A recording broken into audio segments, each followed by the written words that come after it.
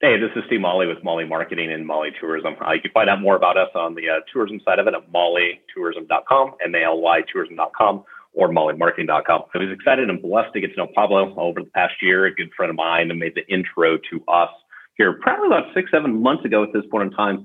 Dude, from the get-go, he just has different energy than normally you'd find with a bunch of people, especially with the group that kind of made the intro. It was like 8 of us strangers on this random Zoom call.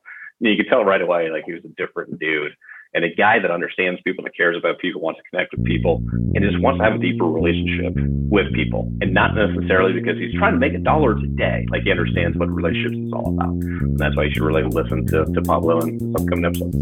Ralph Waldo Emerson said, "In my walks, every man I meet is my superior in some way, and in that I can learn from him." This means every single person you've ever interacted with has done something slightly different than every single other person, and therefore has something to teach you, and you, my friend, have something to teach them. This means every conversation you have is both a chance to learn something and a chance to make an impact. Every room full of people you walk into is both a library and your stage. And the better you get at getting to know people, the value they each inherently bring, and how to share it with others, the greater the impact you can make on the world. My name is Pablo Gonzalez, and I've created a system called the Relationship Flywheel, designed to create impact through relationships at scale. And this podcast is a living document of how to do it. So hit subscribe right now if you want to learn how to get to know people, get them to know you, and build a world-class network. Some episodes will be interviews, some episodes will be regular calls with people building rapport, and some will be tactical advice to teach you how to build your own relationship flywheel and achieve anything you want. Now smash that subscribe button and let's get connected.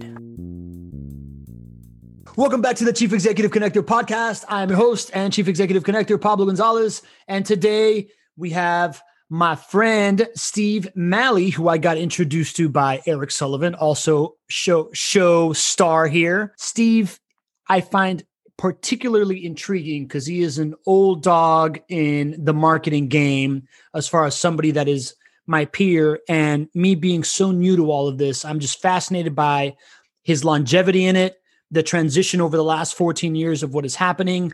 He comes across as just a warm face and an open attitude to talk to that I connected with immediately. Keynote speaker, thought leader, activist, marketing G from Nebraska with a big corn husker over here. Steve, welcome to the show, my friend. How are you, man? Great. Definitely appreciate the intro. That's one of the better ones we've had in quite a while. So that was awesome. Is it, man? I feel like I didn't really, like I said, I just came back from this like golf tournament where I've been like Mr. Hype Man all day. And I'm like, I wasn't saying anything like this. And I felt like I disappointed you there, man. So I'm glad you. Well, you've seen it at conferences in the past. They'll just read off of a piece of paper. And I've literally done this before. They're like, hey, do you have a bio? I'm like, yeah. I've sent it to you a couple times, but hold on. So I'll write one up. If Steve was born in Africa in the back of a car, his parents were missionaries, and like just go on this whole thing, and they've read it out loud before. And like, it's fun. It's something different. It's a good time. That's cool. Yeah. He's blessed the rains down in Africa. And Yep. Awesome, man. Steve, as I told you a little bit right before we started, I have this thesis on human connection. One is the idea that the 2 quickest ways to connect with people is to add value to their lives, which I think we're going to do with this conversation for sure. And the other one is to share a vulnerability. So I like to ask my guests to share with our friend who's listening in her ear right now, something that you're struggling with right now, something you struggled with in the past, so they can connect to you as a human, and then we'll go into your superpowers as a marketer. Yeah, definitely. I know one of the things I struggled with for a while and just overcame in the last, month and a half, was really being just fully present in conversations. Because one of those things as an entrepreneur, like I'm always on the clock, if you will. My brain's always thinking about this and this. What about tomorrow? We got this going on. Or even like, hey, right now in an hour, I have another meeting. I'd start future tripping with that. And I always thought one of the most powerful things you could do is be fully present in the moment. And I'd meet those people and you could tell it's just them. And that was it. I'm like, I don't know how the hell do they do it, but there's always a big struggle. And then was able to overcome it through a program called Mind Fix. which is really pretty interesting, really kind of deep. It's a 12-week program, but it helped out so much, because now I feel like I can make that much deeper of a connection with somebody, because all the other noise just doesn't fully exist. Even if I'm coming to say I have a meeting in an hour, and even if that's coming up and we're 10 minutes or 5 minutes into it, it's like, no, like I'm still here, still good. So really kind of focusing on that, it just makes a huge difference. And I think it's one of the most powerful gifts you can give somebody at this point in time is your 100% attention as you're really trying to connect with them. So you said you overcame this recently. When did you finish this program? 2 weeks ago. We started it in December. Yeah, so real recent. Started in December. There was a mastermind I belonged to called Baby Bathwater, and she was part of it for a while. And I was struggling. It's November. I'm like, I've hit a wall. Like I've tried a few different things, and there was a lot of other stuff to kind of work on it as well. So I reached out to her, and she's like, all right, well, tell me some of the issues that you're working on. And I guess one of the other issues was like thinking small. Like, well, yeah, we could go after this client, but that might be too big, or this opportunity, but it might be, and just kind of thinking small. So that was the two big things, was kind of working with her on making those type of adjustments. And really, it's been huge. I mean, you've seen it. You've met people that, make numbers up. I've represented a $10,000 company, and I've met other people that have represented a $50 million company. And once you're able to really connect with them, they're people, they're people just like the rest of us. And I think for me, it was kind of thinking small has really held me back from some of those connections, and not being present held me back that much further as well. And it was great to really kind of overcome that. Interesting, man. That's really interesting to me, because I very much struggle with presence, right? Like I am butterfly chaser guy, and, I'm thinking of a million things and what am I going to say next instead of like what you're saying, right? Like I struggle with that. And number one, you're right. When you find somebody that's truly, truly present, it's big, right? Like we talked about Ryan Moran. I remember when I met him, and it's like all this chaos around this conference, and I spoke to him, and it was like I felt like I was the only person talking to him. Like that. Yep. That really shines through, man, which is super valuable. But I'm the opposite on the other end. I'm like Mr. Think Big all the time, right? So like interesting how it's like the two final things. What is for me, presence? I did not accept this idea of that I'm not present enough until my wife kind of like talked to me about it for about 5-6 years in a row. What was your feedback loop of knowing that you needed to invest in that? It was just on some wife, family for sure. Also just employees. And like, hey, do you got a minute? I'm like, dude, nope, I'm busy. I got this. Hey, what about this? Okay, well, I'm multitasking. While you're talking to me, I'm listening about multitasking. And I realized, like, dude, I'm not serving them. I'm not giving them any additional value. Like, I'm the leader of the company. I own the company. Do I really want them to model my behavior with, the people they manage and the people they're around on a day-to-day basis? Like I said, it really kind of came to a head where I literally remember somebody walking in to my office, and they're like, hey, you got to chat for a couple of minutes. I'm like, hey, just, I get 7 minutes and that's it. And like, I don't know why I said the 7 minutes. I kind of set expectations a little bit, but I also realized through kind of this work, it was like my way of telling people, hey, just, I'm important. In 7 minutes, I got to meet up with somebody else. Just, And it's like, dude, that's not a way to treat people as you go through it. And again, you have to set boundaries. You got to set expectations and all those type of things. But there's numerous ways to really do it. And there's two good friends of mine. They're just phenomenal at being present. And I just feel so much more energy chatting with them and being there in the moment with them. Because, they're not future tripping or thinking about what they should have done yesterday or things along those lines. Yeah, I catch myself doing both of those a lot. Interesting, man. For the record, I know that you and I have spoken 2-3 times. Yep. And it's been on Zoom.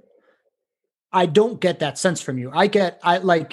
You have very much a present feel to you, at least when you are speaking with me or whatever, right? So it's not like I don't know, maybe it's like the frenetic rate of speed of speech or something that I associate with it, but you don't come across that way. So is that something that a lot of people have told you, or was it very internal coming from you? Like, was this an external feedback thing or an internal feedback thing? It was very much an internal feedback thing. And that's probably why I noticed it more often than not during COVID, because most conversations are with Zoom. Yeah. You'd be like 10 minutes in the conversation, then I'll pull up another browser. Let me look at this. Let me look at my calendar. Let me just check my phone. Not that it went off. I got a notification. Let me just glance down at it. And that's when I really started noticing. It's like, dude, I got to do something different.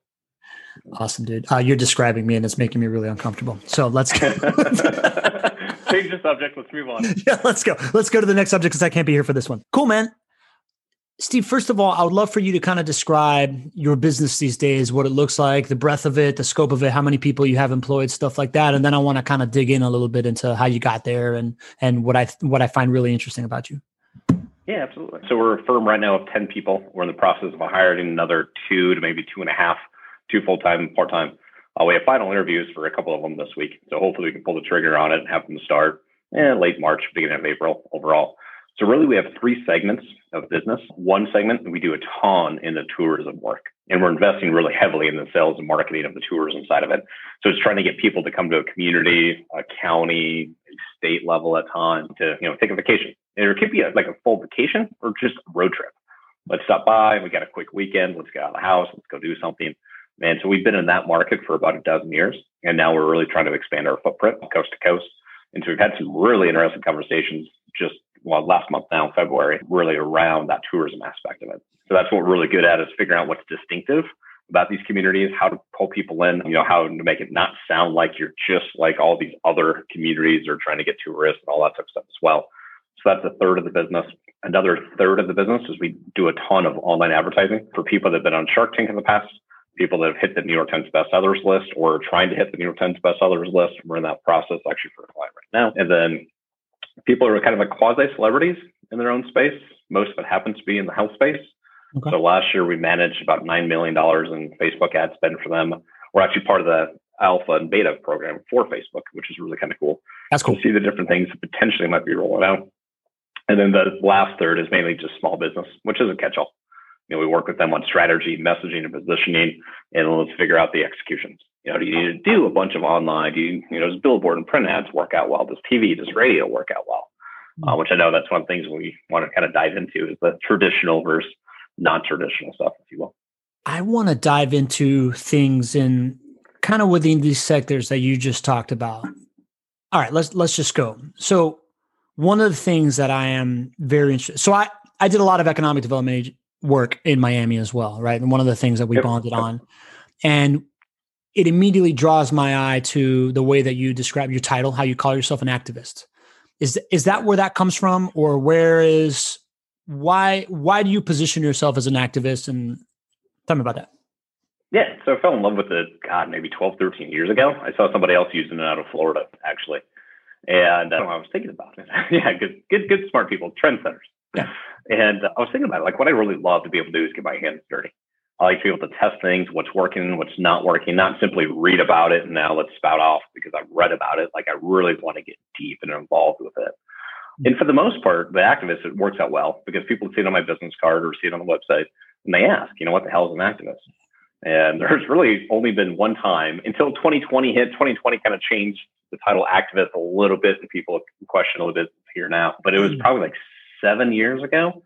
We were doing, we got interviewed for a project with the sheriff's department for this county.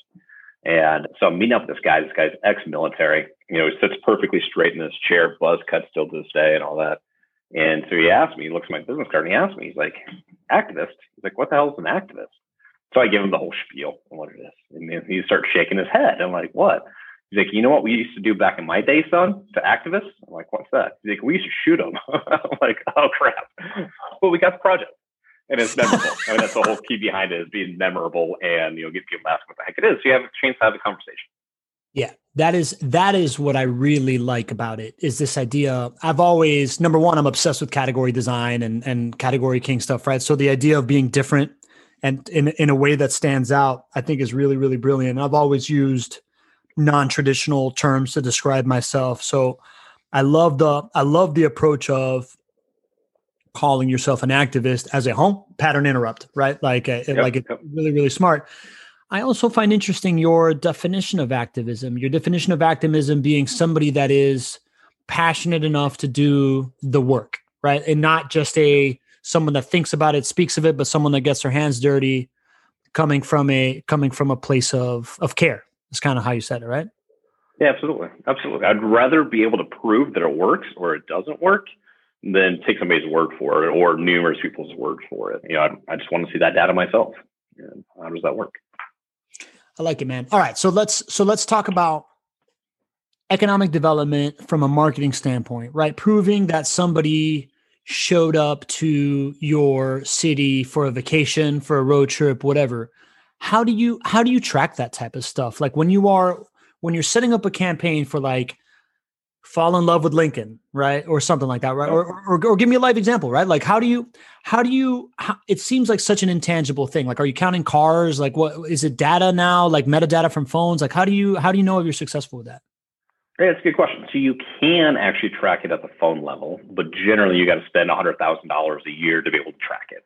Most of the clients we have don't have $100,000 a year just to spend on the tracking portion of it, let alone all the other marketing things. Mm-hmm. So we really take a look at it in a couple different ways. One is simply like your lodging tax. Most tourism is funded on lodging tax. So is that going up? Is that going down? What's the trend on that? Now that doesn't paint the entire picture because, for example, we have one client that when we first started working with them, they didn't have very many hotels in their community. Well, now that we started working with them for the last 5-6 years, they have 5 brand new hotels. Because of the brand new hotels, the average room rate has really had to drop because before they could charge whatever the heck they wanted because there's no competition. Well, now they have more people coming and room rates dropping. So their lodging tax hasn't really gone up nearly as much as you would think, mainly because it's really balanced out the market, but they're getting more visitors than before. So we take a look at, hey, what's the request for visitors guides that are coming through? One of the big things, and it's simple, and there's more complicated ways to do this, but it's simple. It's like, all right, on day number 1, how many people are going to Google to find out about you?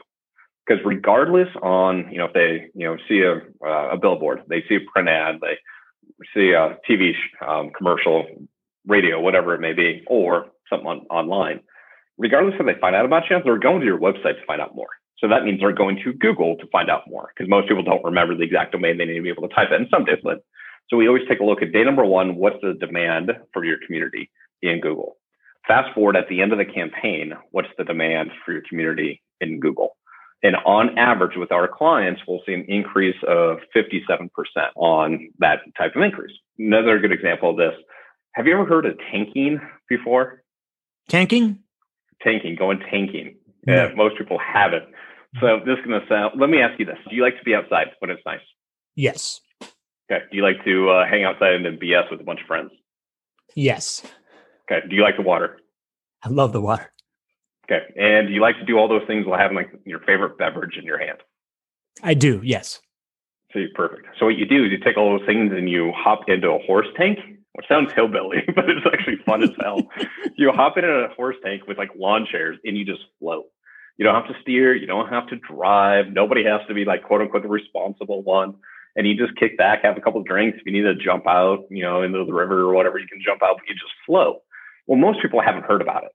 And so when we're doing a project in particular for North Platte here in Nebraska, is that we went to Colorado and we typed in or did research on how many people were typing in tanking Nebraska.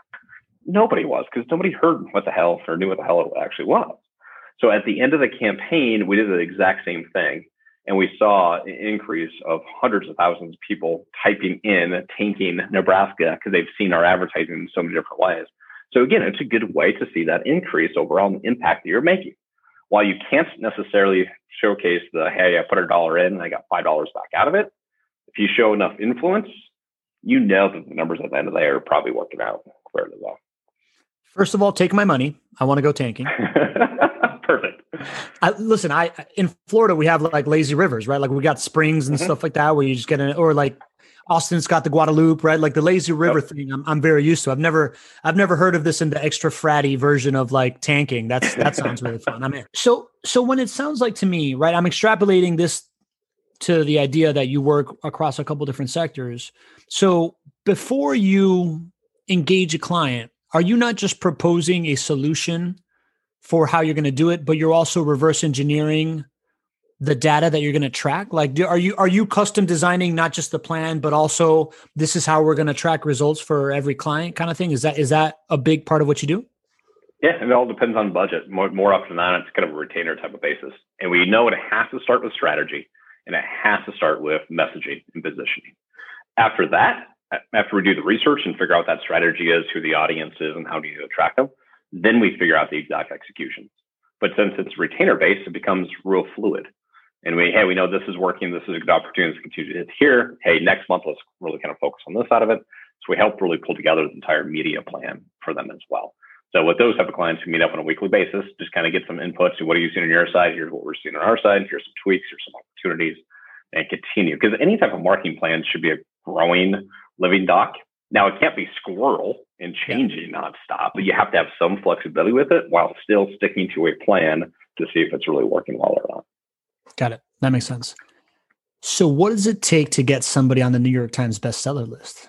Like, what kind of plans do you set up for that? Evidently, one of the keys right now is you got to cuss in the book title, which is kind of interesting. You got to what, the book title?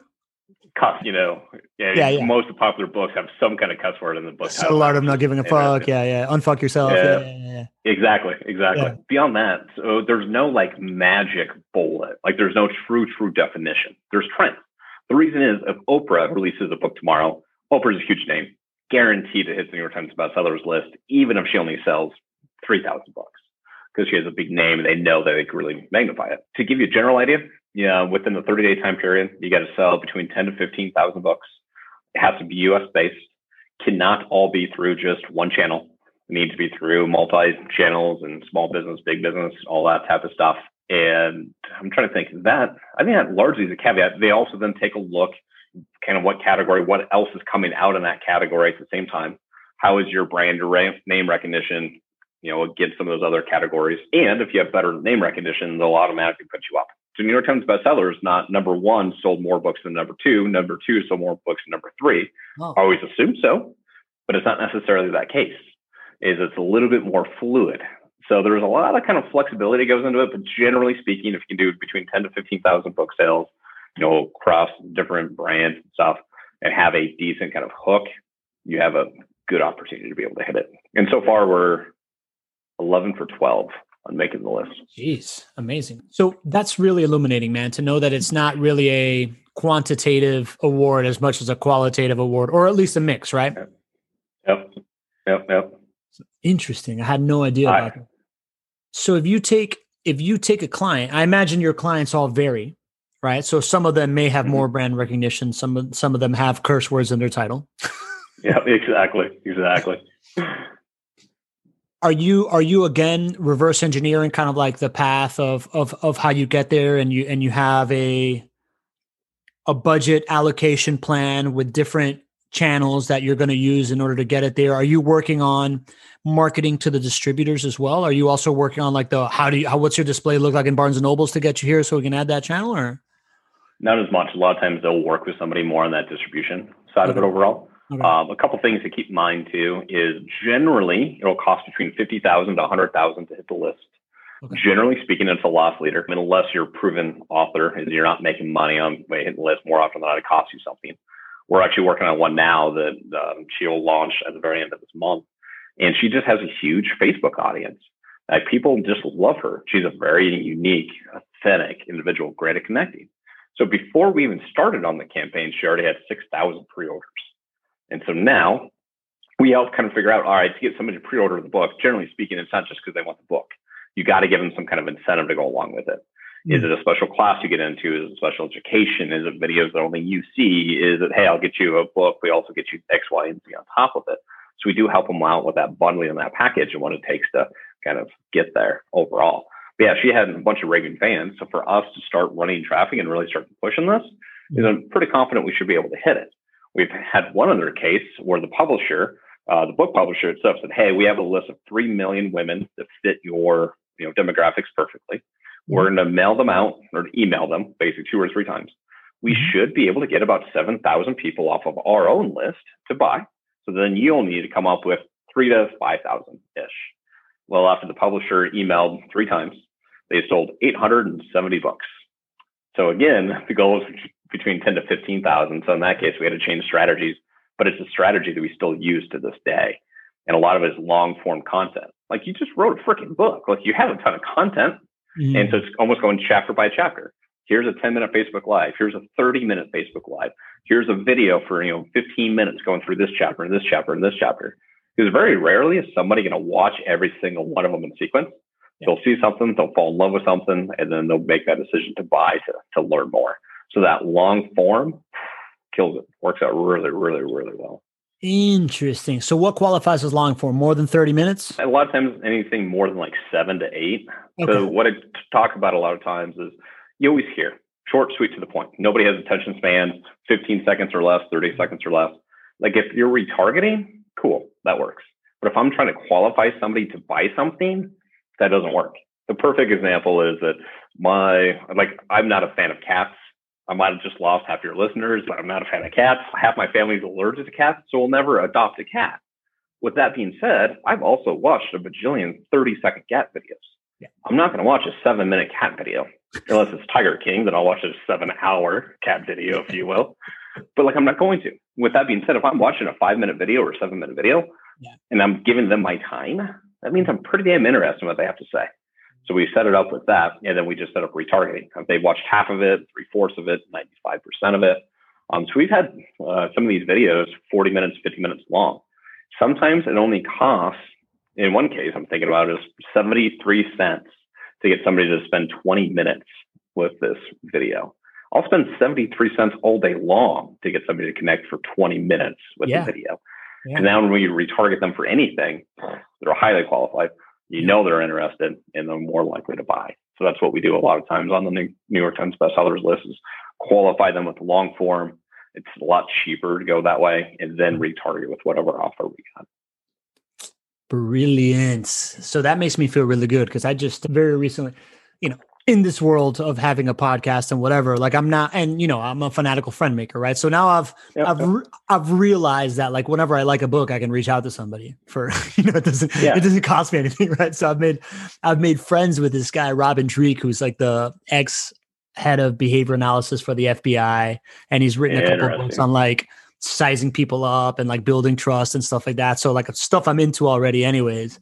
And I was like, dude, you should just go live on Facebook, open up your book, and just read from it, right? Because you see authors posting these memes of themselves thinking or whatever. He's not doing that, right? But but you see authors going real hard at social media, trying to be artsy. When I'm bro, freaking a video of you reading your book would work really, really well to get people in on it, right? Hearing your voice, telling the story, maybe give some insight, stop at a sentence and gives them a little bit of insight.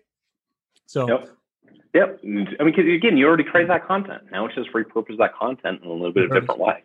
The one client that we had that worked out really, really well at the very beginning of it, she was always like, I always love to hear where you guys are from. Thanks for watching. I'm so appreciative of you guys. Just drop a note, just, in comments, let me know where you're from.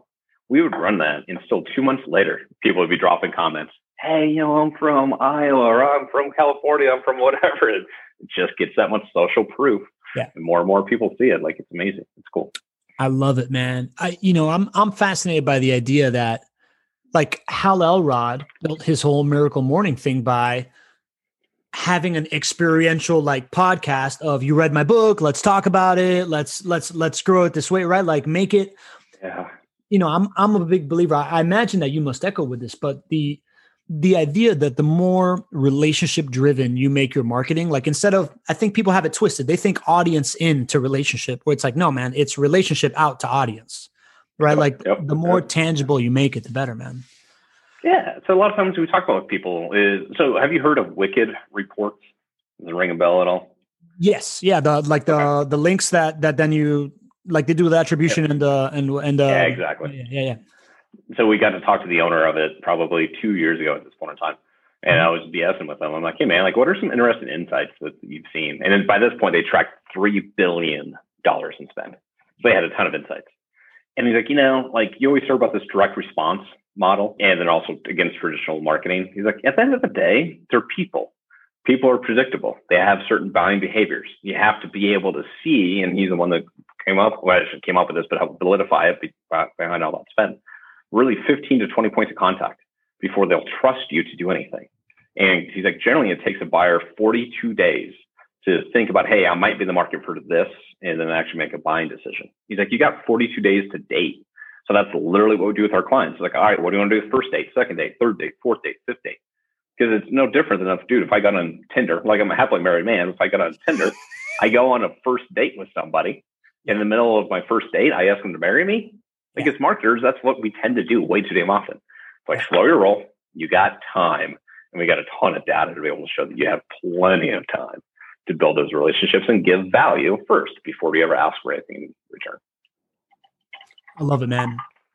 I love it. So that makes me think of the other pillar of things I want to talk to you about, which is this. Everybody and their mother I know is a digital marketing agency. Yep. Right? Yep.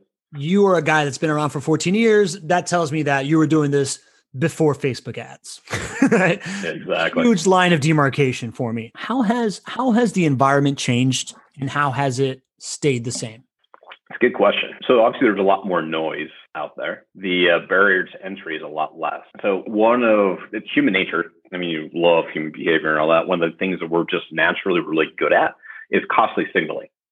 So the best example of it, like peacocks, for a peacock to really grow all those feathers and everything, it takes a lot of energy, a lot of food, a lot of time, a lot of everything. And it's not like they use that to fly. What they do, they use it for mating purposes. But then a female peacock sees it, what a peahen or whatever the heck, they'll see, the beautiful bloom, and they'll be attracted because that shows her, oh my God, you know how to get food. You must be pretty safe or know where to go to remain safe and all that. So it's costly signaling. Same thing with like a diamond ring, on a woman's hand. It's costly signaling. So we're really, really good at that and being able to tell. So now if I see an advertisement, a billboard, and TV ad, something traditional, isn't natural. Like they must have some cash, which means they've been around for a while, which means they are sustainable, which means XYZ builds back to safety. Digital, it's a lot lower threshold. People realize, oh yeah, I can throw up a Facebook ad and literally I can spend $5 and you might see it. So what we always take a look at, what's that balance? What can we put out there? We can give that people, because when they're looking for a solution, they want a sense of certainty. That's what they're buying from anybody, is that certainty that, hey, I'm gonna have a good time on vacation. I'm going to hire the CPA agent, the accountant, that are going to keep me out of jail. They're going to do my taxes right. Like you're just looking for certainty. So on the advertising side of it, we've tried to figure out different ways we can really build that certainty in their mind to make that buying decision. And sometimes people just fall in love with the tool. Digital is awesome. I love digital, but it's a tool. It shouldn't be the only thing that you have. Sometimes it's like trying to, use a hammer to screw something in, if you will. Am I interjecting my pre-beliefs here, or am I hearing that when you say certainty is like one part accountability deliverable, another part tangibility? Like, are you saying that the certainty piece, it's like, well, at least I saw that my billboard's up there and I see my face all the time, so other people must be seeing it. That's certain. Is that what you're talking about? Like, or what do you mean by certainty? So sometimes certainty is just like, hey, if I'm going to hire you to do this, is all right, you got a proven track record. I see your stuff all over the place. So you must have been around for a while. Maybe you haven't. Maybe you're just really good at marketing, but it gives me that sense of certainty, or like that I'm making the right decision. Especially if it's not, you're not the boss and it's not your money and you have to justify it. You really have a higher, level of certainty you have to hit to be able to make that buying decision. And there is a certain level that people gain automatically when it's more in the physical world and not just the digital world. Like here we go. This is like a box mailer we did for somebody. But we have the box mailer and it's a physical thing and it's a Lego set they can open up. And when it's all said and done, it ends up becoming like a bus like this, a Lego bus, which is always a blast. Cool. But again, it's like, all right, this organization must have their poop in a group, to lack of a better term. They must really have a good idea, because now physically I can interact with them, not just digitally. I think that's one thing that tends to miss in some companies, is that physical aspect of things. Yeah, that's very interesting, man. That brings me back to my green building consulting days when, all everybody ever wanted to talk about was a solar panel, but it's way more cost efficient to do some air sealing and to invest in, like better insulation, stuff that you don't see. It has a much higher ROI, but there's no way that you're going to beat your chest and show your, like tap your wall to your neighbor, be like, feel that, it's airtight, bro. Whereas like, you can be like, look at my solar panel, I look rich, right? That's so true. That is so true. And that is a good example of costly signaling. Might not be the most effective thing, but hey, it's what people can see. And I identify that, and so yeah, that's a damn good example. So what stuff works, man? Like I have a buddy that has his face on a park bench. He doesn't get business. It's not like he's a nurse anesthesiologist and a real estate investor flipper guy and like commercial real estate. But he bought this like bench, this bus bench with his face on it that just says life coaching and advice. And it's like his face. And I'm like, bro, that's freaking genius, dude. You know, like talk about personal branding of just like having your face on a park bench as a regular dude, the level that kicks in. What are underestimated old school tactics like that people don't realize actually have a really, really good, like tangible, either brand lift or value stuff? Good question. So one of the comments that we get all the time is, dude, direct mail's dead. Like people don't pay attention to mail. It's dead. And like I got data, like we've done a campaign, direct mail campaign, where we had a 40% close rate. What the ask was to set up a meeting. 40% of the people we sent the direct mail piece, they end up getting on the phone to have a meeting. And if you do it right, like things can work out. The way that we always talk about with clients, like it's not like, hey, I'm going to do direct mail plus billboard plus digital plus TV. If you do those 4 things, it's a multiplication thing. Because what happens is that, you know, the first thing will multiply the awareness of the second, which multiplies the third, and just adds up that much more credibility that quicker. So a couple of things. One, direct mail can work out really, really well. You can't just send them, you know, a white envelope with a letter inside. Like it needs to be something really kind of sticks out that's different, like that Lego thing. We've done periscopes before. Hell, we've done coasters, like just mailed people coasters, and they'll sit on their desk for a long, long time. The key behind it is giving something that could be useful, or they'd feel guilty of throwing away. So maybe they're not interested right now, but you know what? This is a nice pricey piece. I'm just going to put it over there on the side. They'll find it and they'll see it again and again. So that helps. The other side of it too, like TV. TV can still work out really, really well. A lot of times TV, like through Hulu or Google Live and all that, you'll see some of the same commercials that take place. But the key behind it when we're talking with our clients isn't to buy, you know, all of Miami and buy ads in all of Miami. Let's select 5 zip codes. We're going to select 5 zip codes. We're only going to show the ads on HGTV, Travel Channel, Bravo, and one other thing. And chunk it down zip code to zip code, because that way it's not nearly as expensive, and it's a hell of a lot more targeted if you're trying to do an entire metro area.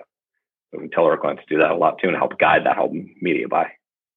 And that's, what's the term for that? OTB or something like that? It's like OT something or another? Is that what we're talking about? Was it OTO? Something like, I know it's OT something. It's over the something, right? Like it's over the OTT. Yeah. Yes, OTT. Like I see these acronyms all the damn time. I'm like, I recognize this. I don't remember what the hell it is right now. Yeah. So what's like, I've never dipped my toe into that world, but I've had ideas of doing stuff. What's the key to doing that? Like what's like a minimum? How do you buy something for OTT? Like, do you have to produce like a piece of content that you know is going to work on a certain format? And then how do you buy? Can you talk me through that a little bit? Yeah. So a lot of times what we try to do is test it out on social media first. Yeah. You know, what's the message? What's the image? What is the video, if you will, especially if it's TV? Like, let's test it out there, because cost per impression, not as cheap as it once was, but it's still going to be a lot cheaper than it is if you do it over TV or radio or anything along those lines. Find out what works with your audience really well there, and then just build it for, again, TV in this example, or a print ad. Find out what image, what headline interacts with them the most in that world. Hell, you do some of this testing for $100, $200. Totally. Which is a hell of a lot better than spending $1,500 or $5,000 kind of on a TV drop, if you will. Mm-hmm. So we'll test it out there. And then sometimes you have to create new content, because maybe your Facebook video is a great Facebook video, but obviously it's not polished enough to be able to move it over to TV. But you can still take the same insights and the same message in the same direction and really polish it up. Generally, we'd recommend going through a true marketing company, videographer, something along those lines. Most TV channels will shoot videos for you, but it's going to look exactly the same as every other video that they shoot. You know, it's kind of the same look and feel and all that. And it's much better to go with kind of an outside creative agency. They can really pull it together, so it's not the same thing again and again and again. Got it, dude. So you bring up something that my first client ever. Do you know who Brendan Kane is? Brendan Kane, the 1 Million Followers book. He's he's got Hook Point. So he was my first client ever. And if you read 1 million followers, right? Like he realized that all the money that the entertainment industry was spending on running like test groups to like market a movie when the Facebook ad library came out, it's like all that budget, you don't need it anymore. Right. So it's like this idea of testing things using the Facebook ad algorithm and the digital space just to test stuff for whatever you're going to do. Right. So like, it reminds me a lot of what you're saying, right? Like test, if you're going to publish a book, spend $200 testing out 5 variations of your book cover so that, like that all adds to the fire. If you're going to run an OTT ad, if you're going to run a billboard, like spend variations by zip code that says, I'm going to hang this billboard on the zip code. I should test this messaging. What's going to work well, right? Like that's what it's reminding me of. Is that kind of like what you're doing of weaving in between like the old and new mediums when you talk about that 3-layered strategy? Yeah, exactly. So we had an opportunity here locally with the Department of Health and Human Services. One of the things they wanted to do was a bunch of focus groups. Well, unless you are a health facilitator on focus groups, like they're not nearly as good as what people believe that they really truly are. A lot of times you'll have an alpha or a couple of alphas that will drive the conversation, other people that want to speak up. If the facilitator isn't that good, they'll allow them to dominate. Like there's so many issues that can pop up. So one of the things we talked about, and especially this was during COVID, well, let's just run a bunch of online stuff for all this testing, messaging, and hooks, and all those type of things to figure out what's resonating. And then we'll look up the data. If your target audience is 35 to 54 with these, other criteria, let's look that up. These people interacted with this message and this hook. Perfect. Let's pull that on over. And because we both know this, what people say and what they do, 2 completely different things. Totally. So in a focus group, I'll tell you I'm going to do this, but in reality, I won't. Yeah. So put the money where their mouth is, and they'll show you exactly what they're doing. Love it, dude. Very, very cool, man. That's bringing me back to kind of what first opened up my eyes to marketing before I realized that I was going to end up in marketing is behavioral economics, right? Like this idea that humans are irrational actors and whatever they're telling you they're going to do is not really what they do. So, dude, just ask any wife. Any wife will tell you that. Hey, I told you I was going to take out the garbage. Give me, a week. It'll happen. Yeah, that's a bad focus group of 1. Do you remember how we met, man? Yeah, it was through Sullivan made the intro through one of his connector groups. Yeah. So, part of what I like to talk about on the podcast is often like, how do we meet and why do you like me? Just to reverse engineer and give kind of like tips of what, like I see you as somebody who I want to be like in 5 to 10 years, right? Like you've built up a business very similar to where I want to be. So what makes you take my call? What made you want to follow up with me? Just kind of, I'm not asking you to flatter me. I'm just kind of giving like advice on like what attracts somebody that you want to be like to be in your life. The biggest thing was your energy and your energy level, and just being attracted to somebody with that much energy overall, which I love it because he has that passion. And we've all been in conversations with people that have just low energy and it's like pulling teeth, trying to talk more. And then I just loved in how you're able to take somebody, the real estate client, and kind of make them the star of the show. You help facilitate it. You help carry those conversations and pull all this stuff together. So the entrepreneur can really focus on what the entrepreneur does best. It shows up and performs, where then you can do a bunch of this other stuff. So again, your real estate clients, if they don't have to be the one that had, all right, well, what's this detail? And how about I edit this video? What question do I ask here? How about this over there? Like you allow people to do what they really do best. And you kind of get out of the way. Because there's some podcasts or some hosts that have happened before, they want to be the star. And you're good at making that other person the star in a very conversational way, which is a true talent. That is an excellent compliment, man. Like I really appreciate that, right? Like, cause that's very much number one, that's very much a learned behavior for me, right? Like it wasn't until my early 30s where I was like, okay, I can't just soak up the oxygen of every room that I walk into. That's not long-term going to help me make good friends. And once I flipped it, so I talk about this often, right? Like I talk about this idea that you got to figure out what your superpower is, right? Like what you're really good at that you love doing. And then the next step is to figure out how to serve others with it in order to be able to do it more often. And then it's like, how do you monetize that service in a genuine fashion? And then it's how do you build a business around it, right? So like the way that you just described that was really, really validating, man. I really appreciate that because that's awesome. What I've learned to do in order to be able to make good friends like you, right? Like, yeah, definitely lead with value first, knowing some of this other stuff is going to happen down the road. Yeah, man. I appreciate that, dude. That's really cool. All right. Then you ready for the lightning round, dude? Uh-oh. Have at it. Bam, bam, bam, bam, bam. All right. What is your favorite restaurant? Where is it? And what do you order? Two things. One here in Lincoln, Nebraska. It's Momo's Pizzeria. And they have this chicken pizza that I get every time, and it's so good. It has eggs on it as well. I fell in love with eggs. Well, I've always liked eggs, but eggs on random stuff, I fell in love with it. So I always like hard-boiled egg. Yeah. Yep. Oh, yeah, that's good. Yeah. If I'm down in Texas, any place that has breakfast tacos, which is all kinds of places at this point in time, but that's the other place that I love to be able to hit up. Dude, if you ever go down to Miami, there's a taco place called Wawa's, like Chihuahua. On the bottom part of like Lincoln Road, like the on the other side of Alton Road from Lincoln Road, that has these breakfast tacos, dude, that are the best I've ever had. Like I would always order them. There's just this like texture where they fry the egg, but it's also crispy and dude, it with like a little bit of like shredded beef. Highly, highly recommend. So good. So good. So good. yeah, I know. I was getting hungry. All right, cool.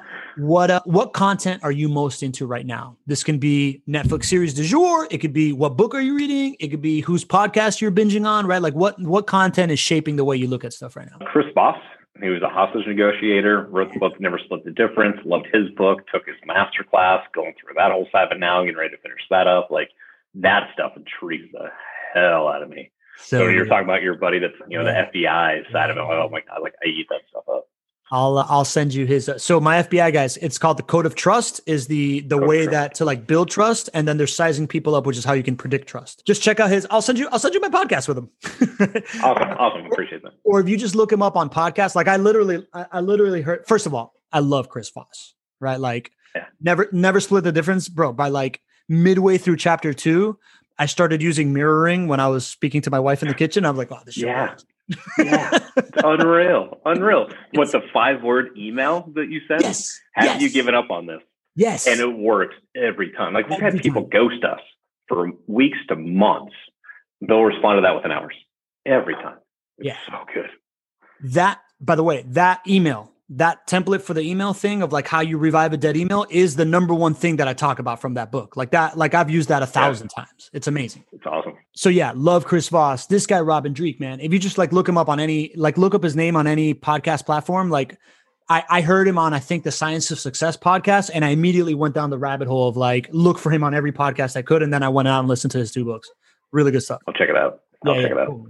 Awesome. So you did the Chris Voss masterclass, huh? Is it more involved? Is it like, what's the difference between a masterclass and like reading the book? So masterclass really breaks it down into more tangible things you can take and execute on. And really at the end of every one is like, think about this and think about this and think about this. He brings in some different stories. Some of it's repeated for sure. But then he'll even bring in people and show you exactly how it works. It's like, oh, okay. Because sometimes in the book, when I was listening to it at least, it's like, okay, but it doesn't sound like a conversation necessarily. It kind of sounds like a little bit more give and take, but no, like it flows into a conversation. Like, oh my God, how did you get that? It's cool. Other thing in that book, my business partner likes to do the DJ radio voice when he's negotiating. He's like, dude, I use my DJ radio voice and I got like, we negotiated somebody from like $3,800 a month to $2,500 a month. Yep. See, I didn't realize this. Back in the day, I used to be in telemarketing. Uh-huh. And so in telemarketing, this is back in like early 2000s when it still worked out really fairly well, we'd start East Coast and work, Central Time and so forth. And by the end of my shift, I'd be calling people California area. Well, by the end of my shift, like I was just chill. So I would have this AM DJ voice, or late night DJ voice kind of going naturally. And I would kill it. I had no idea at the time that's what I was doing. But looking back, and I'm like, oh my God, no wonder why I was able to sell so well once I got those people on the phone. Dude, I never thought about it until he did it the other day. And I was like, okay, Isar, you got it, bro. Like, this is why I have an Israeli business partner, because I want somebody that negotiates. So yeah, exactly. Right. What is something that you were sure about in your 20s that you no longer believe? I was thinking about this. Marijuana. Like, I used to be like 100% against it. This is fucking terrible. Like, it kills people. It's going to ruin society. Like, all this stuff. And I was never into it. Like, first time I ever smoked, I was, probably 34. So like 5 years ago, 6 years ago type of thing. But just like, the more the research kind of came out, the more that people talked about it, the more that I was around it, the more like just kind of everything. I'm like, oh my God, like there's so many additional benefits to this. And it's not just, the stereotypical stoners that just want to get high and whatever else. Like, I know people use it all the time just to be able to sleep, just to be able to like almost control their ADD. Like my brother broke his collarbone a couple of years ago. And so he was on, I think, Oxy and something else. And dude, he just couldn't function. He was in a brain fog. Like, sorry, but he couldn't poop. Like nothing at all. and they have got some THC butter, I guess, and use that. And he's like, I can function, everything's good again. I don't have brain fog. Like, it's just a completely different way to take a look at medication, let alone, some other benefits potentially of it too. So yeah, that's one of the big things that completely changed my mind on. That's funny, man. I was Mr. Against pot also going into college. Like, right. Like I grew up in Miami. So like there was so many drugs around Miami in the 90s, right? Like South Beach in the 90s. Yeah. Now, for me, like the distinction between me and everybody else that wasn't a fuck up was that I didn't do drugs, right? So like I lumped marijuana in with it. And I got to college as like Mr. Totally anti-weed and super buzzkill guy. And by the time I left it, I still wasn't particularly into it. And then very similar to your brother, I lived in California. I broke my wrist. I got the medical permit because I didn't want to be taking a Vicodin every 5 minutes. And then at some point I started replacing it with scotch with that. Right. Like, and it's like, oh man, I don't feel as bad that, just on the recreational part. And then I've been very much having my eyes open to like the entire industry and just how, it can really be it's just a less harsh, overall medication and and this thing here in Nebraska, obviously Nebraska's huge when it comes to agriculture. Like it's the perfect economic rotating crop. Yeah. To be able to throw in there, like it can make so much cash. And Nebraska's pretty conservative, especially the current governor we got. So it's going to be either it's going to happen federally first, or once he gets booted out and get somebody else in, might kind of open up some of those opportunities. But you just look at the money. And again, money doesn't solve everything, yada, yada, yada. Yeah. But the opportunity aspect of it. Yeah, exactly. Opportunity is a damn good way to put it. Yep. Yeah. Because it's not just that, it's the entire category of it, right? Like it's the infrastructure for it. Like it's a lot of different jobs, right? Like, yeah, it makes a lot of sense. All right. What is your favorite? By the way, this is the worst lightning round ever, just for the record, but it's awesome.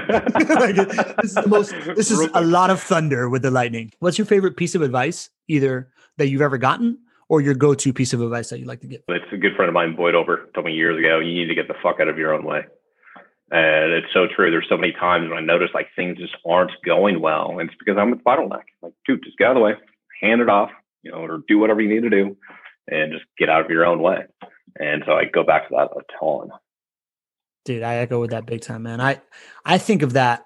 I think about that when you're talking about like mindfulness and presence, right? Like I'm thinking about that when I'm thinking, stop telling yourself your play small thing, right? Like that voice inside your head is the least kind person that you normally talk to. 100%. Yep, right? 100%. Yeah. So if you can shut that person up, maybe you can get out of your own way, right?